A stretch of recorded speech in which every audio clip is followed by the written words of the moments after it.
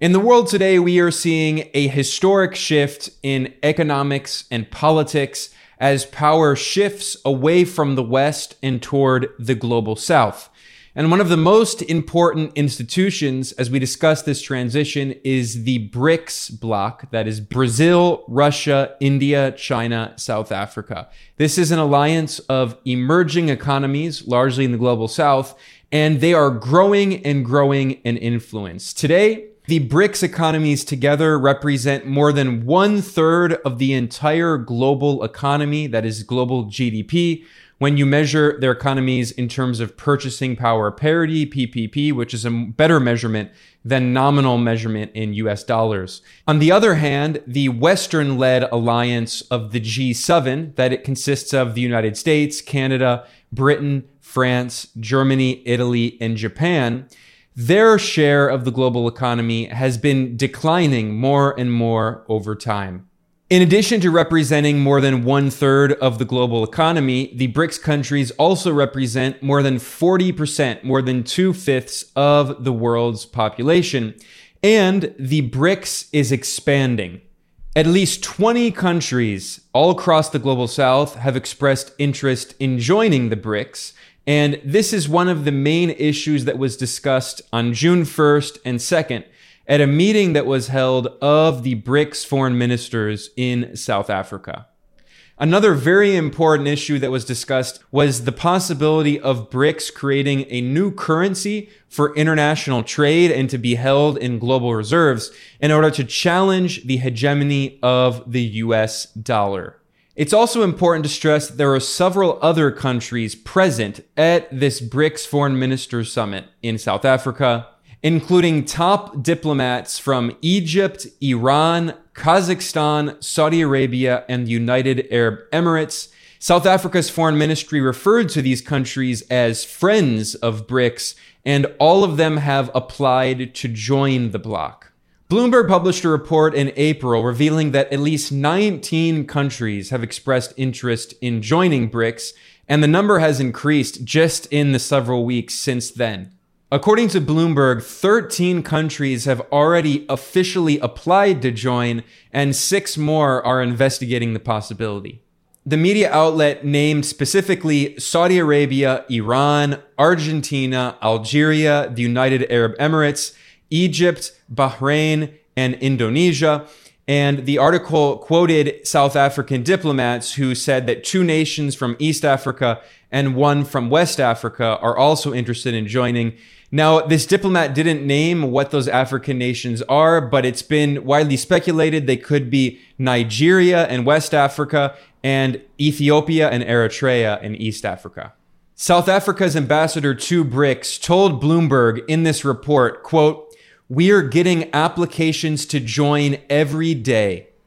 Brazil's leftist president Lula da Silva, who was one of the co-founders of the BRICS bloc, also announced in late May at a summit of South American leaders that he supports Venezuela joining the BRICS bloc as well. So this is truly massive and it's growing. Other countries that have expressed interest include Indonesia and Turkey, a member of NATO. So this is truly something that could have a massive global impact and challenge the Western domination of the world that we've seen for hundreds of years since the rise of European colonialism.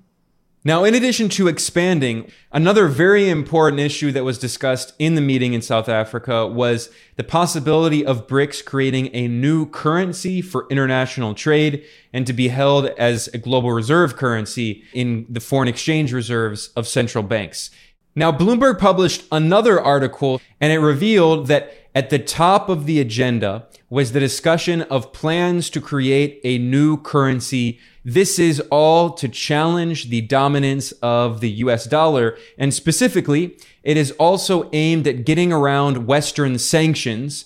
The US has imposed sanctions unilaterally, illegally, on countries that represent more than 1/3 of the global population, including Russia, one of the founding members of BRICS, and including Iran, which has applied applied to join BRICS. So clearly, the countries in this alliance are trying to find new ways to do trade and hold currencies in their global reserves, their foreign exchange reserves, that cannot be seized and sanctioned by Western governments. South Africa's Foreign Minister Naledi Pandor told journalists after the meeting that BRICS aims to, quote, ensure that we do not become victims to sanctions that have secondary effects on countries that have no involvement in issues that have led to those unilateral sanctions. So this is South Africa clearly saying that they're afraid the West may impose sanctions on them for doing trade with Russia.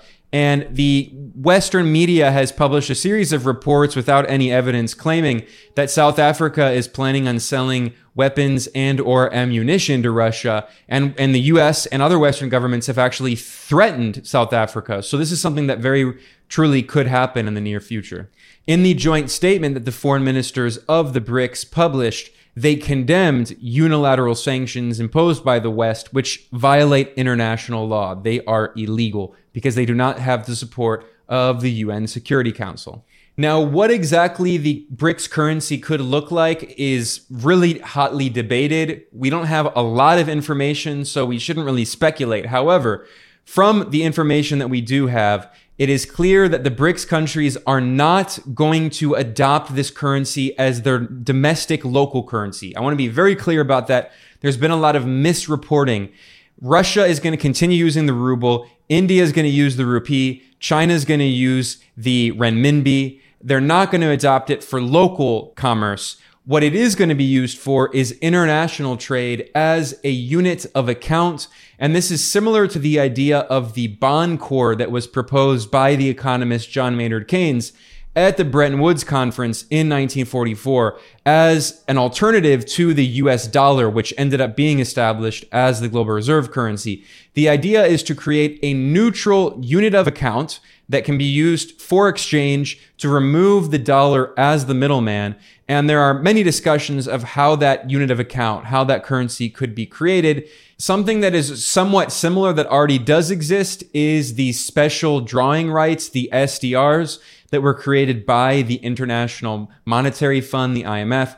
And the SDRs are based on a basket of currencies of large countries that are part of the IMF. So that could be another possibility, is that the BRICS countries would use this currency backed by a basket of their own currencies. Another possibility is there are discussions that it could be backed by gold or a basket of commodities and or a basket of commodities and the currencies of the BRICS members. So we don't know exactly what the currency will look like. And in their statements made by the BRICS foreign ministers, they made it clear that they're still discussing the plans. So this is definitely not something yet that is firmly set in stone, but it is being discussed and deliberated and is very likely going to happen in the near future.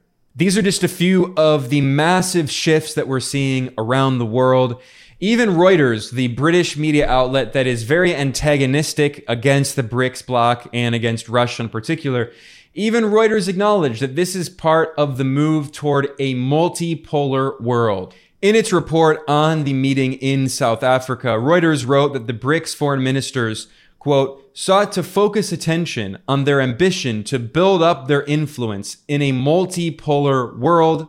And it quoted India's foreign minister, S. Jaishankar, who spoke of the concentration of economic power, which he said, quote, leaves too many nations at the mercy of too few, and of the need to reform global decision-making, including by the United Nations Security Council. This is an issue that Brazil and India, two large countries, have repeatedly brought up. The 5 permanent members of the Security Council at the United Nations are the winners of World War II, which include not only big countries with big populations like China and the US and Russia, but also countries with much smaller populations like, for instance, Britain and France. Meanwhile, India is the most populous country on earth with more than 1.4 billion people.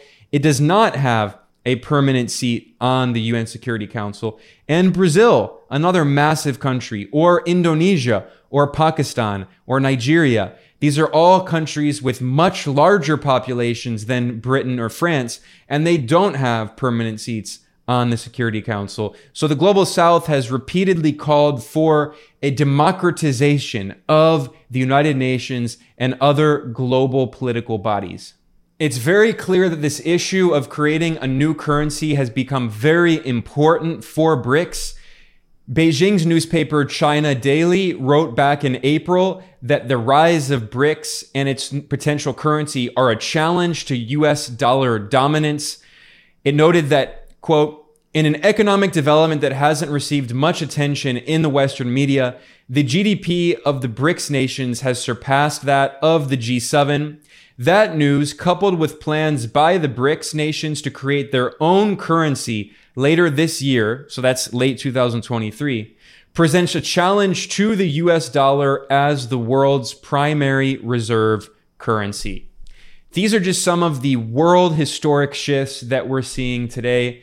And it really shows how the Global South is showing that it's no longer going to tolerate the Western domination of the world that we've seen for 500 years since the rise of European colonialism. The European colonial powers tried to colonize the entire world, and then the United States, when it rose to power, tried to do the same thing. And now we see Global South nations represented by the BRICS in particular, saying that they will not tolerate the continued Western hegemony and neo-colonial policies, and they are developing their own political and economic infrastructure to provide more global democracy. And in another episode, I'm going to talk about the growth of the BRICS Bank, the new development bank. There are multiple countries that are joining, but I'm going to save that for a separate video and podcast. I'm trying to keep these much shorter so I can produce more reporting and in smaller tidbits and not make much longer videos and podcasts. I've heard a lot of complaints about the length. So with that said, I'm going to conclude here. I'm Ben Norton. This is Geopolitical Economy Report. Please subscribe on whatever platform you're watching or listening on. And if you want to support this, please consider going to geopoliticaleconomy.com/support. There are a few ways of supporting us. The best way is you can become a patron over at patreon.com/geopolitical economy. We have no big donors, no big institutional sponsors. We rely entirely on small donations from people like you. So I want to thank everyone. I'll see you next time.